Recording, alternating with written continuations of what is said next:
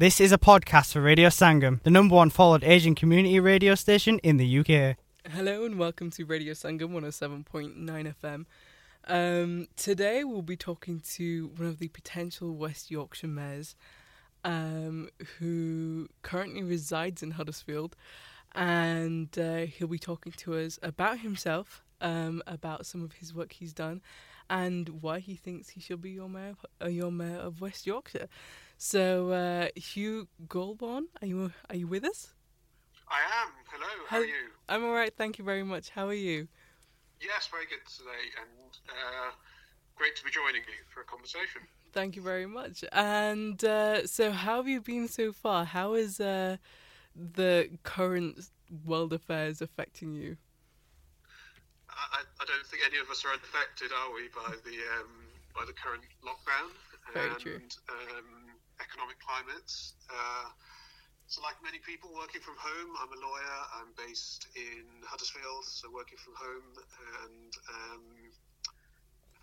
and looking forward to seeing what's going to happen next week once we come out of lockdown, I guess. Yeah, for definite.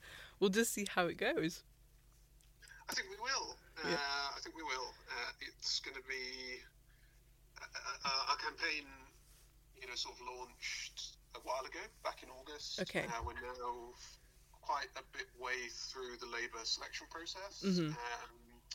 Ballots went out this week, so members are starting to vote, and we've been hitting the phones to members this week, me and my team, the volunteers, and voting ends on the 11th of December, so we'll know on the 11th of December who the official Labour Party candidate is for West Yorkshire Mayor. That's perfect. So give us a breakdown of you. Tell us about Hugh Goulbourn. Tell you about Hugh Goulbourn. I live in Huddersfield. I've been here just over 10 years. Live here with my wife and two very young daughters, Clara and Lily, who are both still toddlers, aged 2 and 3. So sleep is that's a premium, as you can probably imagine. I am a lawyer, as I said. I'm also probably a community leader here in Huddersfield, so I volunteer quite a lot of time at the moment to an organisation called Huddersfield Unlimited, which is all about bringing more investment to our local economy. We work with the university, we work with local businesses and the council to try and just bring this place to life a little bit. And that's really one of the main reasons why I'm really interested in putting my name forward for the West Yorkshire mayoral selection. I think this is a massively big opportunity for our area, for our communities, and very important for the Labour Party as well, that we try and win this election next year. Definitely. So a lot of what happened in this latest election is that most of the communities who have been solidly Labour for a number of years, they kind of dropped off the map and went the other way, shall we say. So what do you think happened there? Well, I've been a member of the Labour Party since I was a student in 1995, and that's 25 years. Mm-hmm. So I've campaigned in probably nearly 25 elections, I think, in that time, general elections, etc., including last year's. And you're right, it was a difficult moment, I think, for us in the Labour Party movement, and I don't think there's any getting away from that. So I see 2021 as a restart in many ways, not just for our movement, but obviously for our local communities. And it's absolutely imperative that I, as a candidate, but all of our council candidates, because we all have council elections on the same day, that we're all seen as, talking to, listening to local people. That's the most important thing. I think you lose your electorate when that stops happening. And, so that's really imperative. And I suspect that most people I talk to, in everyday life, whether it's in my job or in the community, I suppose what they want to hear is that we are listening to their main concerns, what's important for the local area, and that we've got some answers as well. And I think I've got some answers. So I'm quite confident that I could win the election if I was the Labour Party candidate. But I don't underestimate the challenge. You're absolutely right. If you look at the results from last year, we've got a big mountain to climb. Solid. And so what does being the potential mayor of West Yorkshire mean to you?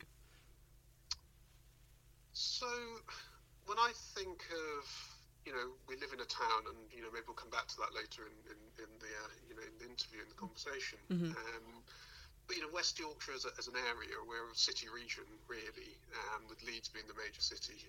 And when I think of iconic major cities like London, for example, as a European and global capital, it has a number of things, doesn't it? It has a strong identity as being sort of a diverse place, lots of different people mixing and mingling and working together alongside each other. It's got a fantastic public transport system, hasn't it? And it provides for people of all age groups, including young people. There's a constant channel and opportunity if you're a young person there to get into work, to meet lots of different people and to make your pathway in career. And I think that's what we need to be here in West Yorkshire. We have fantastic buildings, fantastic businesses, some of the best universities in the world. But at the moment, I don't feel it quite all adds up to what we want it to be. And so for me, there is a sense that we could be better. And that's why I'm really excited about this opportunity. I think a mayor can be that champion. I'd want to be that champion. I come from a business background.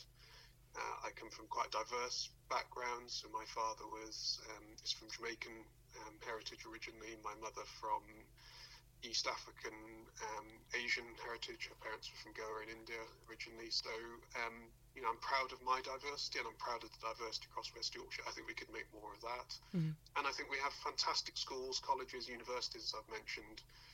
Sometimes we don't quite provide the opportunities for young people to stay here, to make their way in jobs. And I think that's something that a mayor could really lead on. And I've got some ideas on and experience on how to do that, how to create internships, networks that provide mentorship. And I've brought through quite a few young people myself into my profession and into other professions here in Huddersfield. So that's something I'm really keen to lead on as the mayor of West Yorkshire. That's really cool. So hey, this might seem an odd question, but so I think, well, great. So basically I'm from Bradford, right? And so kind of maybe the schooling system's very different, as in what they try and explain to you. But from the people I know and from the communities I've sat in and stuff, the whole thing of being a mayor is almost just one of those things where it's just part of the culture, if you will. So do you want to kind of describe the difference between MP and mayor and your kind of local candidate? Yeah, that's a really good question, isn't it? Because this is the first time we're going to have a mayor for West Yorkshire as well, and so I think it's important that people and your listeners do understand the difference. So, members of Parliament obviously elected to represent us in Westminster, and one of my competitors for this nomination is a member of Parliament, and I think that role's very different. That's in terms of passing legislation, holding governments to account, etc. This role is very much, if you think of, say, Sadiq Khan in London, he's the mayor of London, or Andy Burnham in Manchester, that's very much what this role is about. So, you're elected mayor for all of a sub-region, and it's quite a big region, 2.3 million people. And really, it's about bringing together our communities, because we've got 5 different local authority areas. It's about working with the leaders of each of those local authorities, and the councillors, hundreds of councillors across all of those local authorities. But then also working with other stakeholders, so business leaders and community leaders and people who run charities and community organisations and that kind of stuff. So it's a big role in that sense, and it is different. You are directly elected. I would be directly elected. So in a way, you've got the democratic legitimacy to do things differently. You don't have all the power. A lot of the power resides with the local authorities, and a lot of the spending power resides with the local authorities. And obviously, there's still a government in Westminster that makes decisions on legislation. But you have a fantastic voice, right? Because you're elected by to represent 2.3 million people. And so that means, as we've seen with Andy Burnham in recent weeks, standing up for Manchester in relation to the lockdowns with government. There's some things you can really lead on and have a big say in and champion, and that's why I'm really, I think it's a really interesting role and an important one that we get the right person to fill that role. Interesting. So what are your pledges as the Mayor of West Yorkshire? So talked a bit about, I guess, my slight frustration with our transport system. Everywhere I've been over the last few weeks, as I've been through my campaign, the consistent thing I've heard from local people is that, our transport system's unreliable, too expensive, and we just need something that replicates other major cities, right? So I think we can do a lot with our bus system. I'm quite a keen fan of perhaps bringing that back within public control. I think we can upgrade and improve our trains, and I'm also looking at, and my first pledge is to introduce some sort of online application or phone-based application, under which platform will sit all available transport, so trains, buses, etc., even cars, rental cars, taxis. And that's already been used in other cities, right? Around 4 or 5 cities around Europe. Birmingham are now trialling it. There's no reason why we can't do that. And that would then enable us to have one ticketing price for all those different things, bringing the cost down. It also means we can put in place regulations and guidance around what we want in terms of safety. So, if you're a taxi driver, what the safety expectations are for you and your passengers. And, importantly, the cost of tickets and stuff. So that's the first thing we've said. Then there's 2 other areas. We've said, I want to look at new technologies. So I've talked a bit about Hyperloop as a potential technology, but also investing in a feasibility study on a superhighway for cycling for all of West Yorkshire. So we're all connected. We can all use cycles, but not just traditional bicycles, also electric bicycles, e-scooters, just having that, distinct space away from roads, away from pavements, where people can try and use new technologies to get around. I think that's really important, because you've probably seen, haven't you, all these people whizzing around, particularly younger people, on e-scooters. And at the moment, they're not really allowed to do that, but they don't have anywhere to go, And so I think it's important we create space for some of these new technologies. And so that's something I've said I'll do. So that's one of my priorities is transport. There's 2 other areas I'll just touch upon. One is ensuring that we meet our climate change targets. This is an absolute passion of mine. I've got 2 young daughters, as I say. I still remember growing up in Jamaica for a few years when we were there. One of my earliest memories, I think I was about 4 or 5, was when a big hurricane came across the island, and I was really terrified, I remember. And when I think of what is predicted to happen in the next 20, 30 years if we don't start addressing climate change, those storms are going to become very frequent for my daughters, and I don't want them to have that same fear and experience. So for me, it's critical we address this for their generation, but also it's an opportunity, right? I mean, so many new technologies that are coming forward in terms of electric cars, renewable energy, hydrogen energy, and if we can be the first region that really cracks some of that, deploys it at scale, then we will get an economic benefit. And so that's why I'm really excited about that. And it's something I've got lots of experience in doing. I am a director of a clean energy fund that I helped set up about 8 years ago. At the moment, I've worked and managed and run a national environmental charity. I even advised the UK government sort of 10, 12 years ago on climate-related issues. So I've got a lot of experience in it, and so I know we can do it, and I'm a bit frustrated we haven't done more of it quicker. So, that's the other area. The final thing to say is jobs. Today the Chancellor's obviously going to be talking about the economic situation we're in. It's not a good one. West Yorkshire actually is probably quite well placed to come out of this quite well because we've got a growing and stronger economy. But we do need to make sure that younger people in particular have a chance, and that people in all our communities have a chance. I mean, you mentioned you grew up in Bradford. Traditionally Leeds has got a lot of jobs, doesn't it? You think of places like Huddersfield and Brighouse and Mirfield and Halifax and Bradford. We've perhaps always been a bit second in line, and I think it's time that Mayor needs to ensure that all of West Yorkshire is included in this, and that we're kind of making that impact in terms of giving people opportunities and jobs and raising incomes. Do you think there is some form of, I don't want to say bias, but bias between where people think of West Yorkshire and then immediately go to Leeds, rather than focusing on the smaller places where it seems that everyone working in Leeds comes from these smaller places? Well, that's good. Yeah, I mean, there's certainly a trend there, isn't it? I mean, my legal practice, I suppose I'm slightly unusual in terms of being based in Huddersfield. A lot of my peers are based in Leeds, yeah, absolutely. And I often have to commute to Leeds myself, or to Manchester actually, yeah, for work, to see my clients. So yes, there's clearly a strength there that Leeds has, and I think it's important that West Yorkshire doesn't in any way try and underplay that strength. This isn't about an us and them sort of thing. I think Leeds still needs to grow. It's still on a journey. You've got Channel 4 coming there. It's a good lever, isn't it, for bringing investment into the region. So I think that's a good thing. Let's talk that up. But what we also need to do is talk up the other bits. And so that's, for me, a critical bit of being the mayor, is championing all of the bits of West Yorkshire. And there are some existing fantastic things going on, right? So we've got a great university here in Huddersfield, haven't we, that's gone on an exponential growth journey in the last 10 years. We've got Thornton and Ross, a new traditionally a health and technology business, now going into pharmaceuticals. I think they're employing hundreds and hundreds of new people into that business. Appliances Direct, scaled up from being a small business into a multi-million-pound business. So we've got things here in Huddersfield, and in Bradford there's the Health Technology Institute that's going to get £5 million over 5 years from the government. There's an opportunity to scale that up into a national or even international institute. I just say all of that because there are already things that are going on. I think your question was a good one, that sometimes it's about perception.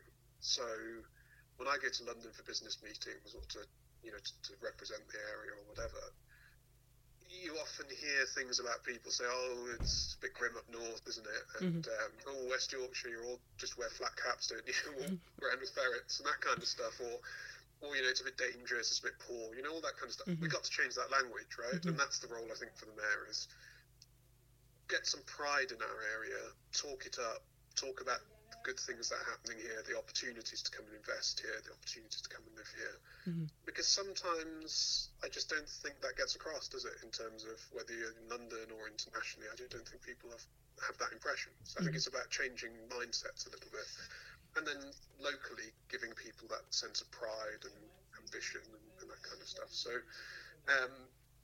yeah, I don't see it so much as an us and them. I see it more as we just all need to work together a bit more and be a bit more ambitious together. Yeah, definitely. And you mentioned that you campaigned, or you believe very, very strongly in the whole environmental side of things. And you also released a book. This was back in 2009, but it's called Collective Power. So do you want to kind of hit upon that a tiny bit? Yes, yeah, no, I'm glad you brought that up. So Collective Power I wrote, in 2009 with a couple of colleagues in the Cooperative Party. I think it's important to say that I am seeking the nomination to both be the Labour and Cooperative candidates. And the Co-op Party is the sister party of the Labour Party. And we wrote that paper because we had a vision of energy being owned, so companies being owned and generating energy as cooperatives, so local people owning it. And I'm glad to say that since we wrote that, many such cooperatives have been set up around the country. So there are examples of there's one in Home Firth of a cooperative energy organisation there. They've got a wind farm, they're generating energy. It engages the local community because lots of volunteers have got involved in setting it up, in funding it, and they own it, and they distribute some of the profits from selling their electricity into the local community. So that's a fantastic example of exactly what we tried to write, what we wrote about in 2009. Another element of it was communities and households coming together to save energy and to save on their energy bills. And I actually ran a program in 2013 with some government funding, which was all about collective energy switching. In fact, and it was in 4 of our West Yorkshire areas, so Bradford, Kirklees, Wakefield and Leeds. And it was all about that thing of households clubbing together and then taking that collective demand to an energy market and saying, look, because we've got thousands of houses who want this, can we get a cheaper energy deal? And we did manage to reduce energy bills on average by £150 for those households. And that has continued to happen. So now that notion of a collective energy switch is something that is ongoing throughout the UK market. And I think I wouldn't say it was entirely because we wrote that pamphlet, but it was a great start. And it did persuade government to put some money into funding different pilots, and those pilots have now gone on to making change. So that's an example of the sort of thing I can do, and that I would continue to try and do as mayor. Being a thought leader, trying new things, and then getting them to work for local people.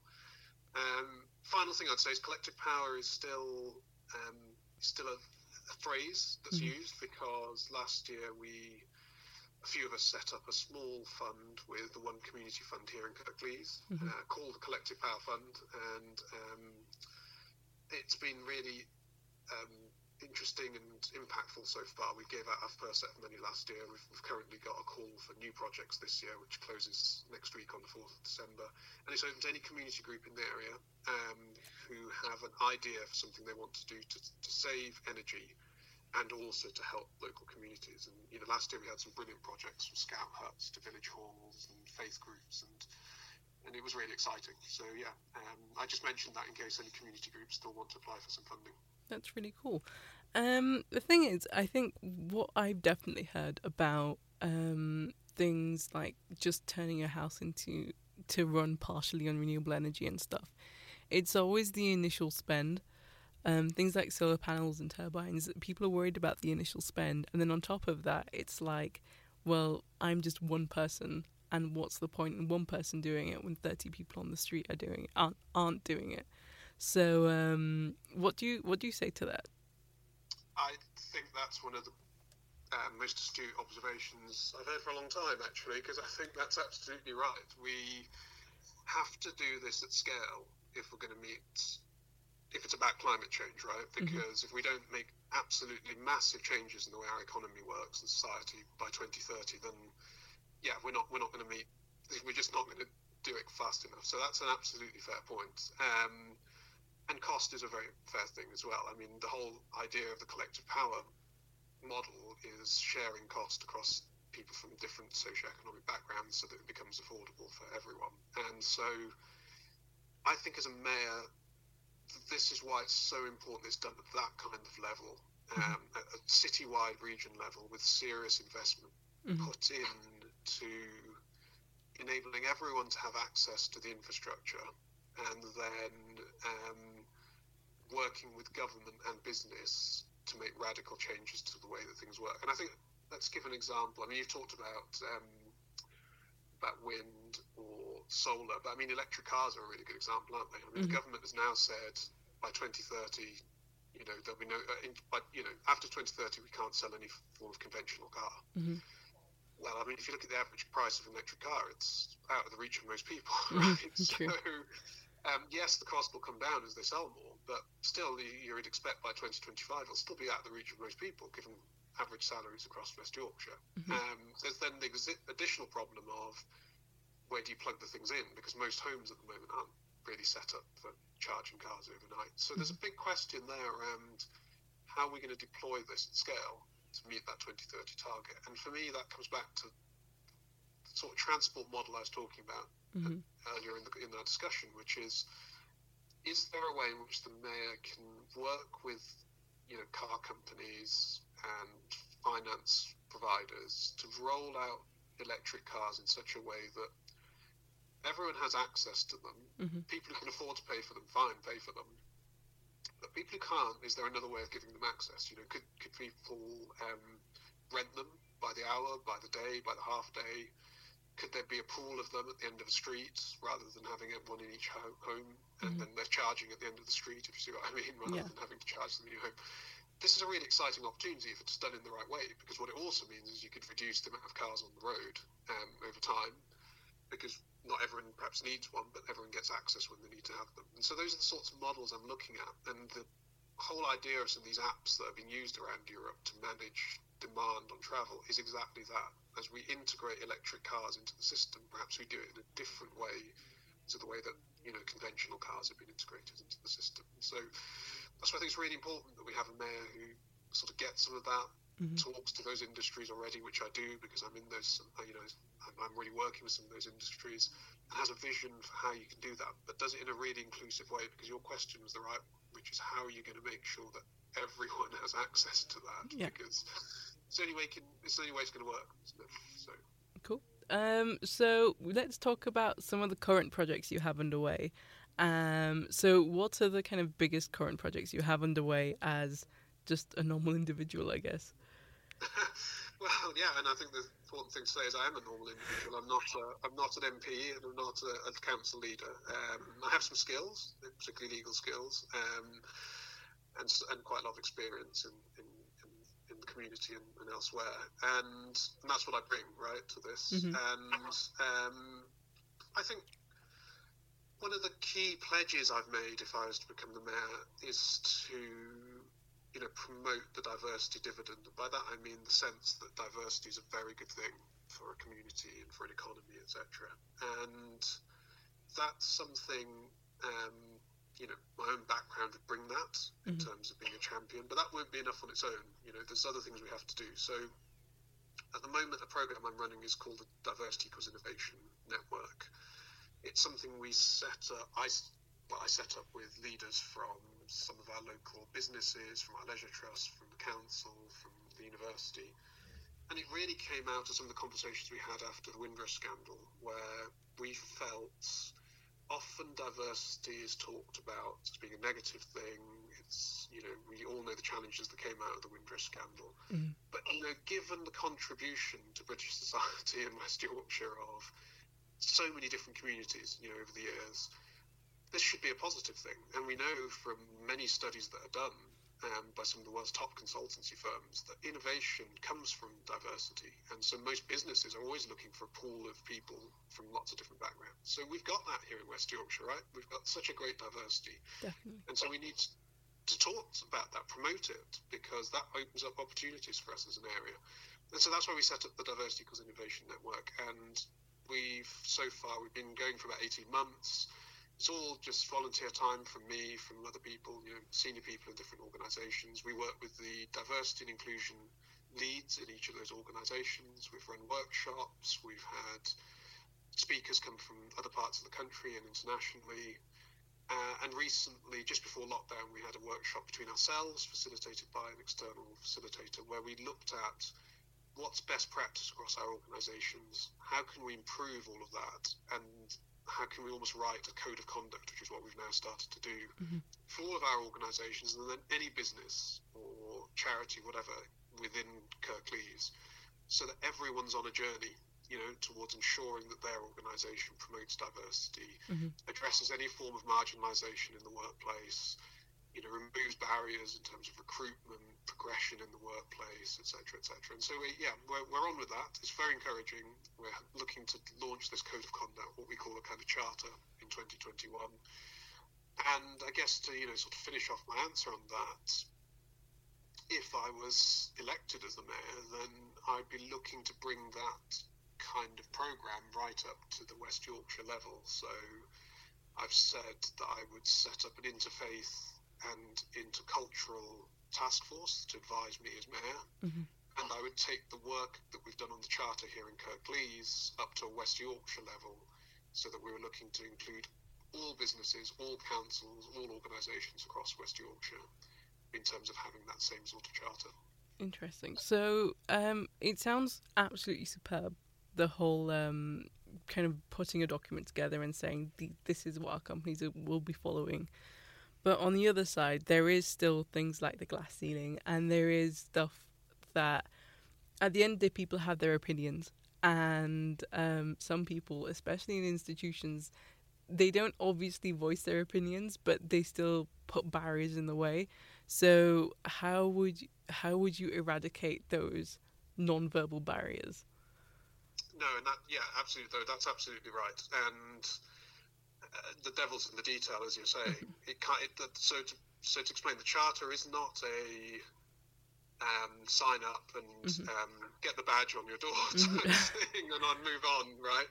I'm a big fan of not doing that kind of stuff, and it's not about awards or anything like that. This is about in order to effectively retain your membership of the charter, as our current network members have, you have to be actively working on all of these things, right? So if I give an example, one of the talks we had was from a lady who's do some incredible work down in Birmingham with the health trust there, and she in fact advises the chief nurse of England on these issues. And what we got from her, and what we're trying to look at how and we're sharing best practice across all our organisations and now holding to each other to account on it, are exactly some of the things you've alluded to. So, in the health sector, they know from the data that they collect as part of their race audits, for example, that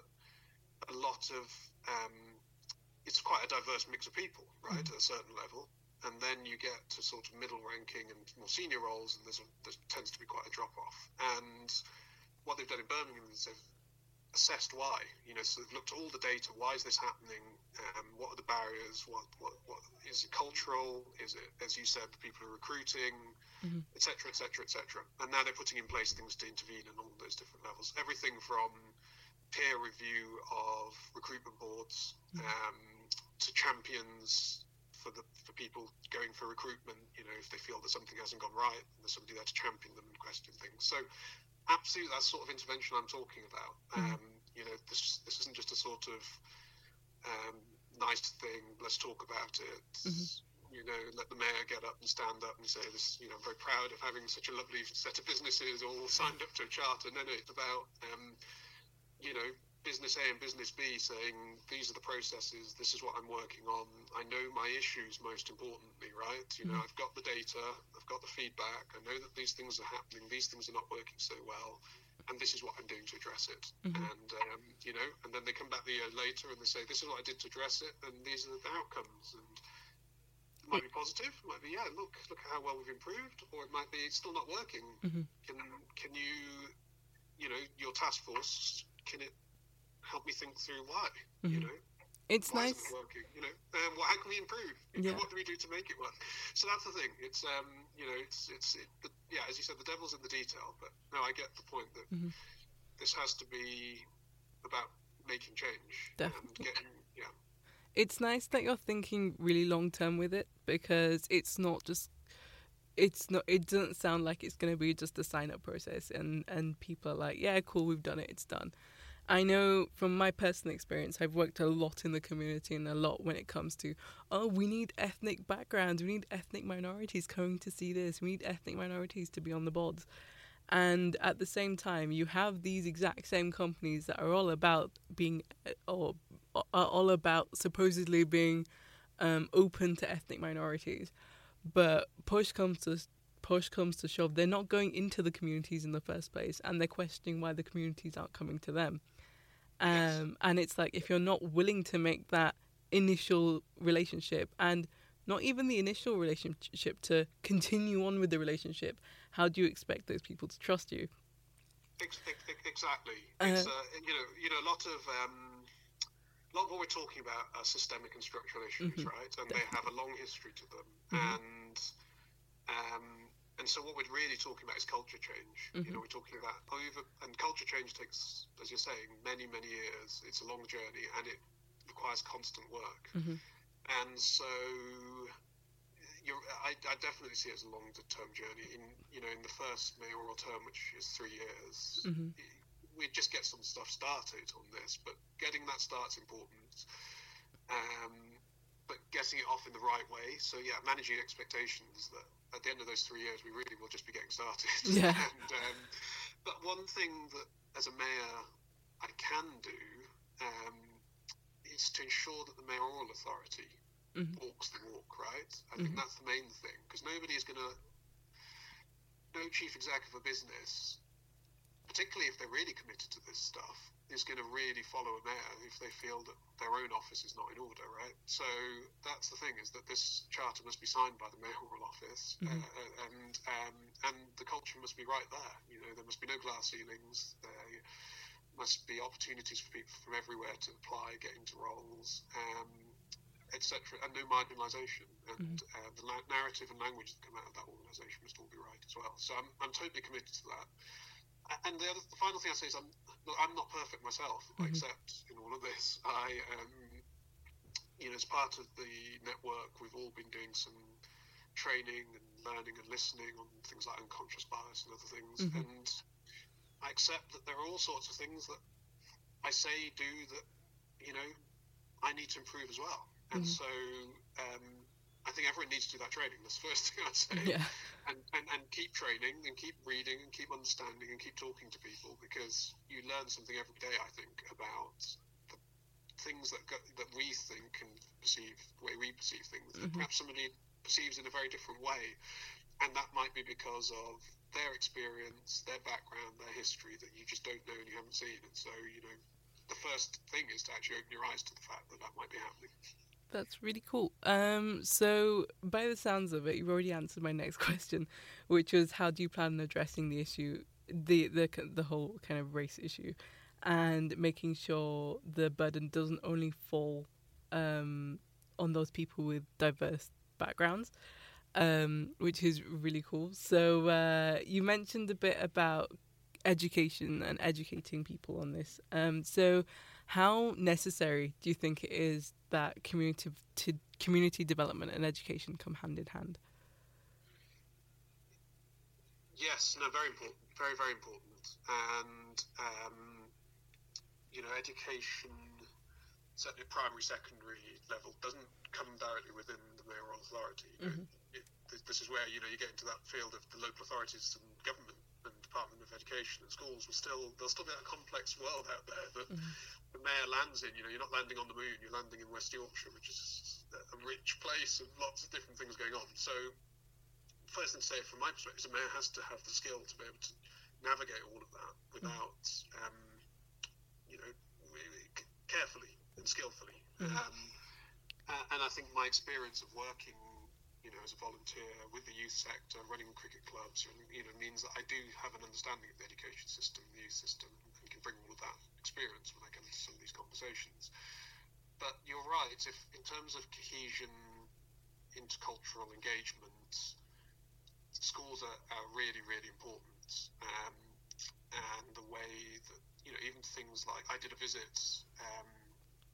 one of our network events last year, I brought a contact from a big law firm in London who works on this and has done a lot of work in East London in particular in terms of that inclusivity, up to talk to us. And then we did, but before, he was really interested because he does a lot of work there with schools in East London in particular, and so he wanted to meet a school before coming to talk to all of us. And so I took him to North Huddersfield Trust School, and we met with the head teacher and then a class of students.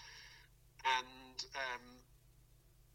that was really interesting, right, in terms of some of the things he got across to them, and he talked about his own experience and sort of explained that interculturality and the need to look at the world as a complex set of different things and understand different things.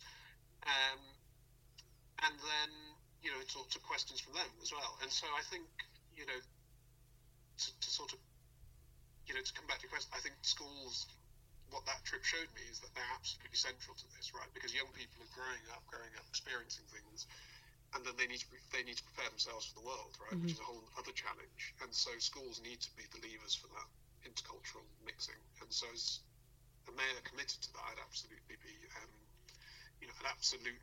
championing that and trying to work in, quite clever ways, I guess, with the councils and others to try and make sure that that's happening, and with schools directly. And that would come within, I'd say, the interfaith and intercultural task force work, if that makes sense. So, yeah. Schools would be one of the things that networks of schools would be one of the stakeholders we need to work with. Let me just add to that, and it comes back to your last question about not seeing this as, the role you give to the one black guy in the room type stuff, right? Yeah. And, I've got personal experience of that myself. This is that diversity thing, who can you sort out type stuff. Absolutely not. No, that's not the thing. I mean, as a mayor of diverse mixed race background, that's not going to be enough either, right? So it's not like we can say we solved the problem because we've elected somebody from mixed race background. And so, there are things, as I've said, the mayoral authority. The other thing, and this is very relevant to youth, is the Police and Crime Commissioner position, which will be gradually merged under the mayoral office. And, if you think of policing in this country, and particularly in West Yorkshire, it is such an opportunity because it's one of the main arms of the state that engages every day with communities everywhere. And the way in which that engagement is done is critical to this debate that we're having. we all know about traditional ways of policing that have sometimes not policed in a fair way across all communities, and that needs to be addressed. And I do think that the current West Yorkshire Police and Crime Commissioner has been pretty remarkable in terms of some of the improvements he's made on that. But more can be done.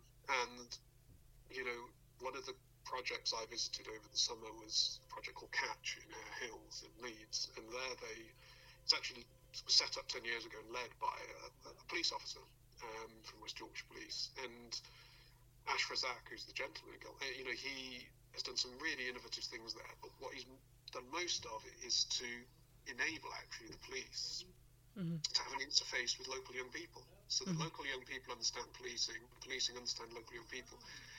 And the impact he showed me is that 5 people from, you know, younger people who've come through that youth group have now gone on to join the police force. That's and so nice. They're from the local community, they understand issues going on, and they're now in the police force doing fantastic work. So I think that's another thing I could do as mayor, you know, is really drive through the police, that sort of innovation, how you do community policing in a different way, how you engage youth in your local area, and become drivers of community cohesion and you know, interculturality.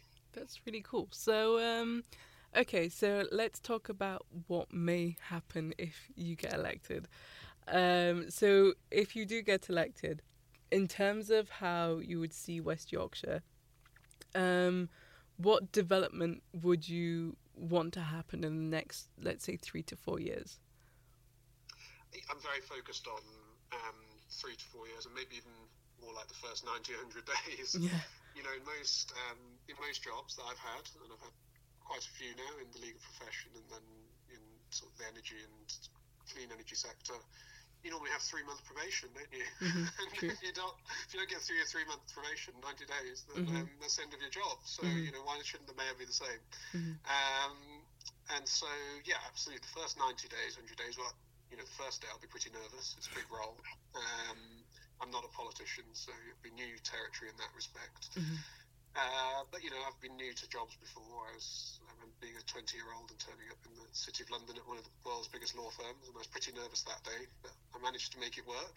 And so I know I can make things work. And I think that focus on the first 90 days is important, because we'll be coming out of a COVID crisis in May. The economy is not in a great way, although I think the West Yorkshire economy, as I say, can respond quicker than most. But it will only respond if we get on with things. So we have an opportunity to pitch for funding, 4.2 billion, I think it is, from government for a mass transit system. So we have to get on with some of the things I've talked about there very quickly. We can bid alongside other mayors for housing and brownfield regeneration funds. That's going to be competitive with other areas, so we have to bring those projects forward very quickly. So that's something we need to do in the first 90 days, is get those ready.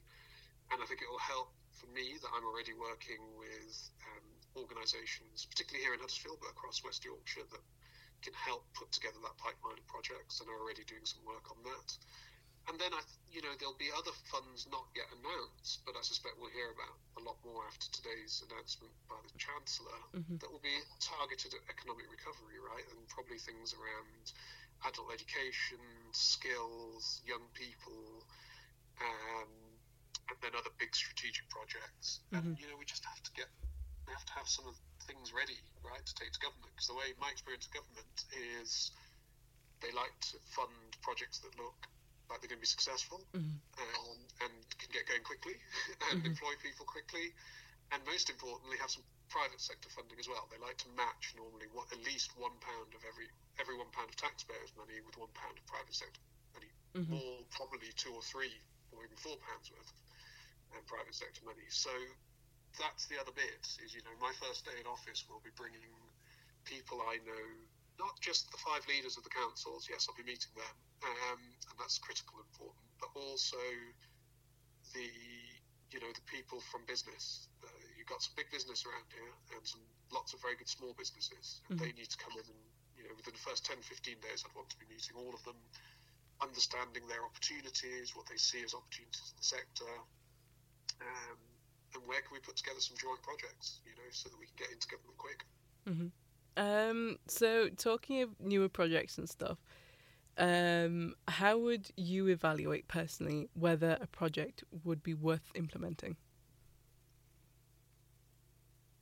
I'm very data-driven in terms of that. So, you're right. Absolutely, evidence needs to be there that there's going to be an outcome. The impact for me on a project is partly social and partly economic. So, jobs created, and by that, I go back to that £1 for every £4. Mm-hmm. If is £1 of public sector money going to generate £4 worth of private sector investment? And that doesn't have to come straight away, right? Mm-hmm. But if we build a health innovation campus, which is something I'm sort of supporting the university on at the moment, and you might have seen announcements about that in the press recently. If the West Yorkshire Mayoral Authority is asked to put some money into that as well, that's fine, that'd be great. But what's that going to attract? Is that going to attract £4 worth of, startup activity, opportunities for young people, mm-hmm. new businesses coming in, international businesses investing in it? That's the question I'd be asking myself all the time. Right. And then the second one is, I think that gets you a lot of the social impact because you're employing people and giving them good jobs. Mm-hmm. But there is always a social and environmental one as well for me, which is how's that development going to be done? Is it going to be zero carbon? Are the buildings going to be done in a way that's passive mm-hmm. house or zero carbon? Are renewables going to be put on site? Is there an opportunity to think about the road systems? We've got this big set of dual carriageways around Huddersfield Town Centre, which I'm not a big fan of myself. Is there a way in which that will be redone so that there's more walking and cycling opportunities as well? Mm-hmm. Will more trees be planted around the state? All those different questions. And then the questions about who's going to be employed there. Is there going to be opportunity for local people from all communities to get jobs in that place? So mm-hmm. those are the questions for me. That's really cool. So you kind of hit upon one of the questions I had, which was about new buildings and whether they're kind of adapted to be beneficial for climate change or not. So in terms of buildings, we have some amazing buildings in and around West Yorkshire. So would you want to see more newer buildings, or would you prefer to see older buildings which are now derelict be done up in a way? And obviously you said you'd want kind of better resources to be put into it so they are sustainable. So which would you prefer, newer buildings or derelict buildings that are done up? I'm not sure it's an either or, actually. I think it's a bit like the climate change debate generally, in that we probably need to throw everything at this problem that's so big if we're going to solve it. So I think sites like the health innovation site, it's the old leisure centre, there is nothing there. It's a brownfield site, and I think there you're looking at new build. And, absolutely, I think if I was the mayor, my commitment would be to try and make sure that every building that's built from May the 8th or whenever I'd be the mayor across West Yorkshire is built at a much higher standard than they are at the moment. That's whether it's housing or commercial properties like this, they have to be built at a high standard. And, that's a great thing for our local economy, because we have some of the best, local designers and engineers and architects anywhere in the world here in West Yorkshire. So we should be, helping and supporting them by investing in that kind of building. Mm. But you're right. I mean, even in 40 years' time, more than 75% of buildings are still going to be the ones that we have now, aren't they? And some of the older ones. And so we do have to find ways of retrofitting those sorts of buildings so that they're at a higher standard. I'll be honest, I don't have all the answers to that, but actually I think a lot more work and thought needs to go into that, because if we look at, Kirklees is a good example. We did have the Warm Zones programme here sort of 10, 15 years ago, which insulated a lot of homes, put in PVC windows. So a lot of that work's been done, but I'm sat here in an old sort of Edwardian Victorian home. It's still pretty cold. It's definitely not Passive House. It still needs a lot of heating, and even then it's not that warm. So, these buildings are problemsome, and we either tear them down and build new ones that are better, or we're going to have to find newer solutions to make them more efficient and better to live in. And I think that's some work that still needs to be done. I've not yet met anyone who can tell me exactly how you do that at a cost-effective way that we can afford. So I think that's a journey, but definitely one I'm committed to working with the local authorities on.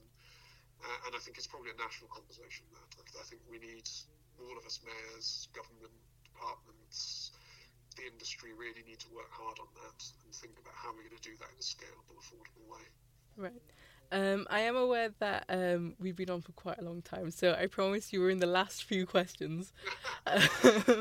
So let's talk about some of the issues we haven't touched upon. So we've touched upon law and order, we've touched upon healthcare, which you seem to be going at it with leaps and bounds. We've talked about environment. The thing is that we haven't talked about is homelessness and unemployment. So how are you planning on tackling those issues? Yeah, no, and absolutely front and centre of mind, actually. Homelessness first. It's remarkable, isn't it, what Andy Burnham has done as a mayor in Manchester? I think that's the first thing to say. And I think a mayor here must also think about innovative ways to intervene. About 3 years ago, actually, I did a voluntary program where I visited homeless shelters in all sorts of cities: London,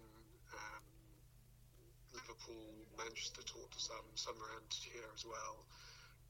And what I learned, actually, from talking to people that were homeless or had been homeless is that it's a very complex set of issues that are going on there, right? Some of it's housing related, but quite a lot of it is related to mental health and issues that happen in people's lives. And so I came away from that program realizing that to intervene in a really impactful way, this is as much a mental health issue and how we address mental health in this country as anything else. And this comes back to your question about what kind of mayor am I? Am I based on evidence or feeling? And I think it's got to be based on evidence, and there is more and more evidence about the need for good intervention on mental health issues across a number of different spectrums, right? But including homelessness. And so that's something I'd look to do. Within the direct powers I think a mayor would have, I think there's some stuff we can do around policing in particular, making sure that all officers are mental health aware, mental health trained, and where they see opportunities to intervene, they can, and they're equipped to do so. And in fact, some of the people I interviewed when I did this program 3 years ago had interventions by police who'd come and found them on the street and then been highly skilled and been able to bring them back into a place and then help them through a journey. So that shows that it can work where that's done well. Indirectly, I think it's doing similar stuff to what Andy Burnham has done, which is convening, using the voice to talk up the issue, support the fantastic charities that are already doing work. We know the Welcome Centre in Huddersfield, for example, that I've kind of worked alongside on some things. They do fantastic work in the space. So it's sort of championing, helping, working with those organisations and looking at some of the areas where they could do with support. Andy Burnham, for example, has raised a lot of money, hasn't he, with footballers and businesses and stuff. So there is an opportunity there as well, I think, for me as mayor. That's homelessness. Unemployment. Unemployment figures here have traditionally not been too bad in terms of West Yorkshire and Kirklees.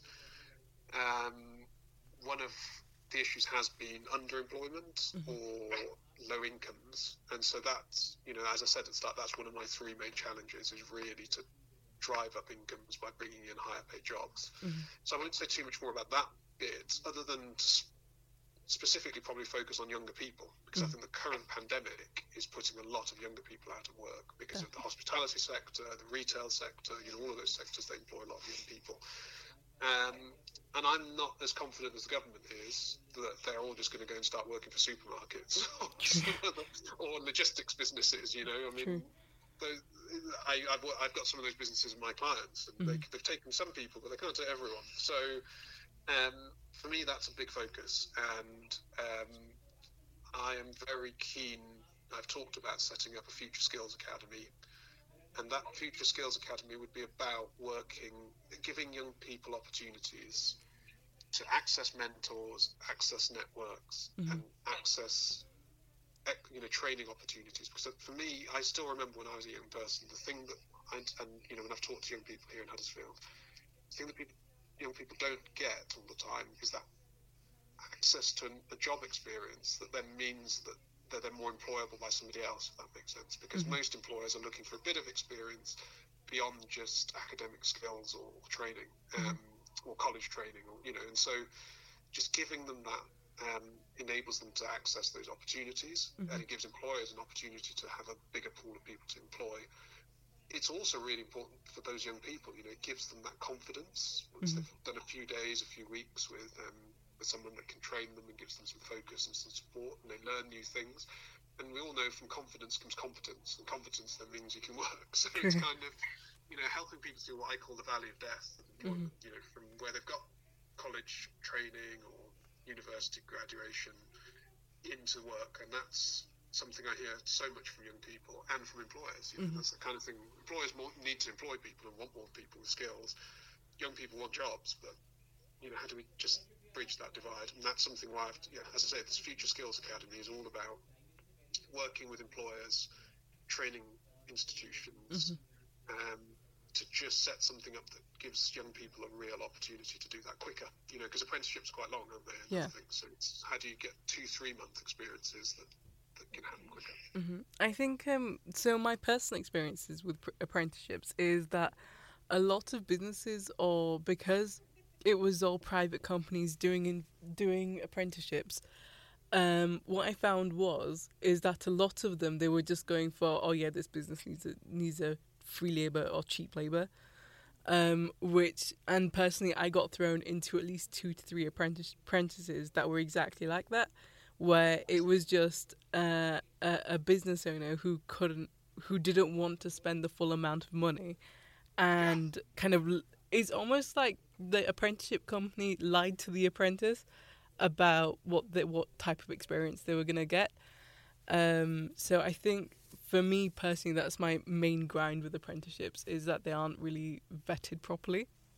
Yes, I've heard that from other people, and also I've heard that some businesses, particularly smaller businesses, struggle to provide them because the requirements, things that they don't feel comfortable with. So that's why I'm looking at a more agile model, right? Something that is perhaps shorter, but is like almost an introduction and gets things moving a bit. There's less of a requirement on the employer, but the key requirement on the employer being exactly what you said, that they're totally committed to that young person, and they see it as something that they want to do to enable young people. Definitely. So it might not even be that they're going to employ that person in the end, but they just have a concern about young people, and I think that's something to tap into at the moment, because a lot of the best businesses and business owners are really worried about that. They've seen what's happened, they know they're doing okay, they have a concern for the next generation. I mean, I'm in that boat myself. I'm a lawyer, very experienced. I know how difficult it was for me to become a lawyer, and that was in the early 2000s when things were a lot better than they are now. So I have that concern, and I think, if somebody could give me a program where I could support somebody for a couple of months, and maybe even a few weeks, give them that experience, that confidence, that competence, introduce them to some other people who might be able to take them on, I'd sign up for that program tomorrow. So, that's what I want to do, set up that program, get other people like me involved. That's really cool. So, all right, so let's talk about the current situation. Let's talk about the coronavirus, which is everywhere and is unavoidable. So is there anything different you would have done? And to hit upon one thing that I asked one of the community members, is that especially in Kirklees, what's been happening is the council, they've thrown money at everybody, kind of, and then now they're telling businesses that have been around for 20 plus years within the community, they are strong community members, and then they're being told they don't exist. As well as this, I've had a couple of people who are self-employed in the arts sector. In and around West Yorkshire, they do some amazing work, and yet they weren't helped out as much. So, what do you think the kind of practical elements of the virus would you have changed in how we dealt with it? I mean, yes, this would I could answer this in a day. I think it's such a big. I think the first thing to say is, I guess hindsight's always a wonderful thing. So I do, have some support and respect for the government, and some sympathy with the unprecedented times. Equally, the big question for me is certainty. The first lockdown came very quickly, right? But that was 6-8 months ago now, and I think by the summer I was expecting them perhaps to have had a better track and trace system in place. And I spoke to a councillor in Calderdale only this week who was telling me about the problems that are still happening with track and trace and the data sharing and not being able to actually, get to households because the data's not shared from the central system. And sometimes the craziness of if you're in a household and you're isolating, as in the same household as somebody else, you'll both still get a phone call from the central system, right? Which is just ridiculous. Why don't we just do that rather than just calling one person in the house? And so there are clearly things that still need to be improved, and I think mayors could work with government to improve them, and we should be working with them next year to look back at what should have been improved, assuming we're out of the situation, because I still think we'll have another pandemic in the next few years, given what we know about the science. So, we need to do some lessons learned. We shouldn't just sweep all of this under the carpet. That's the first thing to say. On the economy, I think even now, we need to give more certainty, particularly to specific sectors. And so one of the things I have been working on is a task force for the hospitality and retail sector. And we have our next meeting on Friday. And that's just a few of us from across West Yorkshire who own businesses, run premises, and like the Peace Hall and other places. And what we're doing is we're talking to each other about the things that government need to do now to help this sector, because knowing now that pretty much all of that sector is going to be locked down until after Christmas means that the two busiest months normally, November and December, have gone. So these are businesses who have already had a difficult year and now have lost, the 2 months where they earn most of their income. And then they're going to go into January, February, March, when we all know people don't generally go out, don't do all of that sort of stuff. They might reopen gradually, but they won't have that income that they'd normally have from November and December. So, your question's a good one. I mean, how are we going to help those businesses not go out of business, effectively? Yeah. So we still have them next year. And so that's what this task force is about. And we will be writing a letter next week to the Chancellor asking for some dialogue on this, asking to be able to meet with him, talk to him about it, and share some of our experiences so that he can think about ways in which to support that. So that's something I'm doing now. Forget being a mayor, I'm getting on and doing it. And that's always my approach. Is you don't need to be elected into positions just to get on and do some stuff if you can see a chance to do it. And I think in terms of once we come out of this, and councils and local businesses. I've heard similar things to what you said. Some of the communities I visited over the summer said similar things. I think the response from the community, particularly during the first lockdown, to help local people, to get meals out to local people, and from businesses, businesses that were running food parcels and stuff, has just been exceptional. It's probably the single greatest thing that's happened in Britain for 2 decades. It's shown how actually, whatever people think, we're not about just the individual, we are about collective impact as a society. And businesses do care, local businesses really do care about their community. And so I think that's good, but we need to build on that, don't we? And as mayor, I would definitely be having some conversations with all the local authorities about what we can do to support those organisations more. And that's a I've heard that across West Yorkshire. It's not just Kirklees. I've heard that from community foundations and different bits, who've been supporting volunteers. I've been out to see volunteers over the summer in Leeds and in other places that are doing fantastic projects. And the consistent thing I've heard, yes, is more dialogue with the local authorities. If the mayor could support that, that'd be great. Not always more funding, actually, interestingly. A lot of them are saying, it's not just about funds, it's about dialogue, understanding, most definitely. Mutual respect. So, yeah. Then your final question was, of course, about the creative arts sector and freelancers. I know there's been some support from government. It was late, wasn't it, in the day that came through. And I think that there is a special case, which is why I go back to sectors. If you think of hospitality, retail, and that sector, freelance sector, so vital to our economy, particularly somewhere like West Yorkshire, that is, has a big creative art scene, sculpture in Wakefield, sort of visual arts around Halifax and stuff, music and stuff around Leeds and around Kirklees.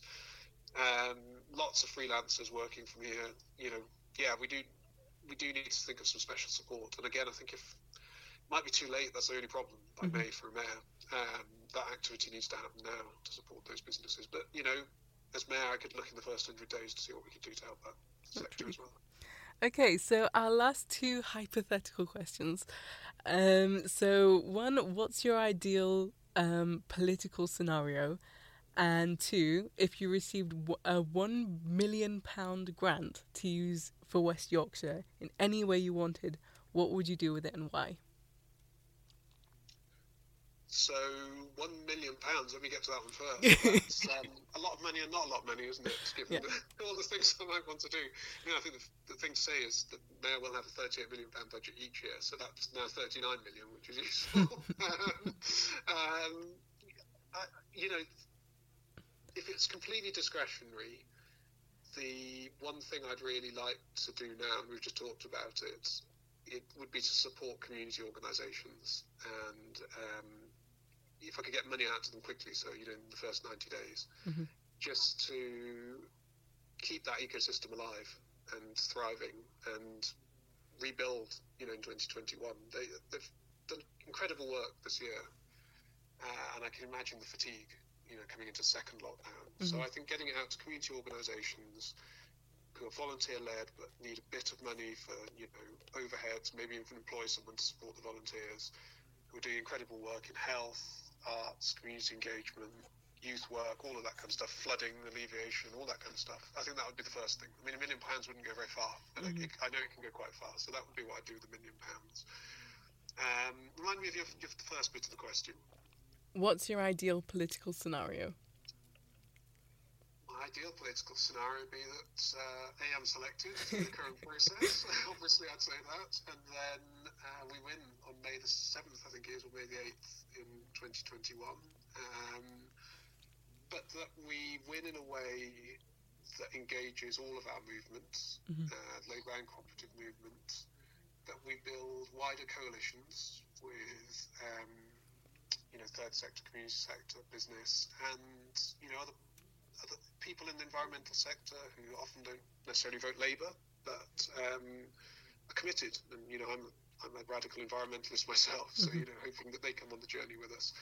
So that's my ideal political situation, that we win and we have the opportunity to get things done. But I'm focused on what we do over those 3 years. So the ideal political situation for me is we are now 3.5 years from this conversation, and you're interviewing me again, and you say to me, what have you done in your first term as you come up for re-election? And I say, I have delivered, on the transport pledges I made, on the environmental pledges. And if you go walk out in the streets in Huddersfield now, people would say, he's changed the culture of the place a bit. People are more talking to each other across different communities, and there's a bit more respect for one another. We're all a bit more proud of the area, and people saying good things about West Yorkshire. That's where I'm really focused on, because you can focus a bit on the start of the journey, can't you, rather than on where you're actually trying to get to. And I think most people out there are actually more interested in where you're getting to, right? Because they need to see some improvement rather than you've been elected and you've had a nice election day. Of course. So, second to last question. What will you do if you're unsuccessful? If I'm unsuccessful in the current selection, I think the first thing I have to do is, go back to being a very good parent. And as with any campaigns, it puts pressure on your family life. So I think my daughters and my wife are looking forward to seeing a bit more of me over Christmas. Either way around.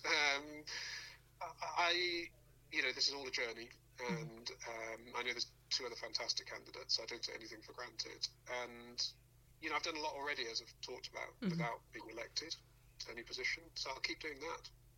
I'm still ambitious to get this charter going, in diversity charter going in Kirklees. Lots to do with Huddersfield Unlimited, and lots to do in my role in my job, and so just still plenty of stuff to do on on this journey if I'm not successful in the selection.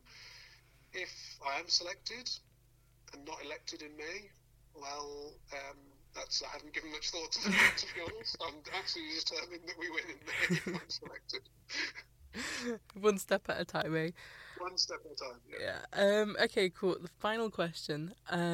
Considering you don't have any kind of political background or formal political background, how confident are you about winning this election? I think that can play out two ways, and I do get a lot of people who've asked me this question. If you look at elections around the world recently, I think a lot of people are looking for new type of leadership. Definitely. So I'm not sure it's necessarily a bad thing to come from outside the political sphere. I think the most important question here is what skills, experience I bring. I'm very much rooted in West Yorkshire. I'm just an ordinary guy going about his everyday business, and that means I hear a lot of things and I can bring that experience into the role, and I think I'm hoping that the electorate like that. I'm a different kind of leader, you're right, to a normal political leader. I do things in an agile way. I don't necessarily need to wait for permission to do stuff from Westminster or anywhere else, and I think that's really important for a mayor. And so that's the choice Labour Party members have to make at the moment, is do they want someone who can just get on and do stuff and will do in this role, or do they want a more traditional political leader?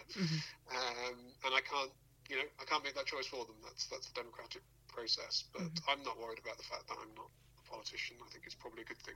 It definitely freshened things up a little bit. Most definitely. Okay, Hugh, thank you so much for coming on and talking to us about you and what you may potentially bring to West Yorkshire. Well, thank you. It's been a really good conversation. Thank you for taking the time, and look forward to hopefully having this conversation again in a couple of months' time. Definitely. So that was Hugh Golborn, who is one of the potential one of the potential mayors of West Yorkshire from the Labour Party. I've been Jenna. Hopefully you enjoyed this. If you have any questions that you would want to put towards Hugh, then by all means do message into Radio Sangam. It's info@radiosangam.co.uk.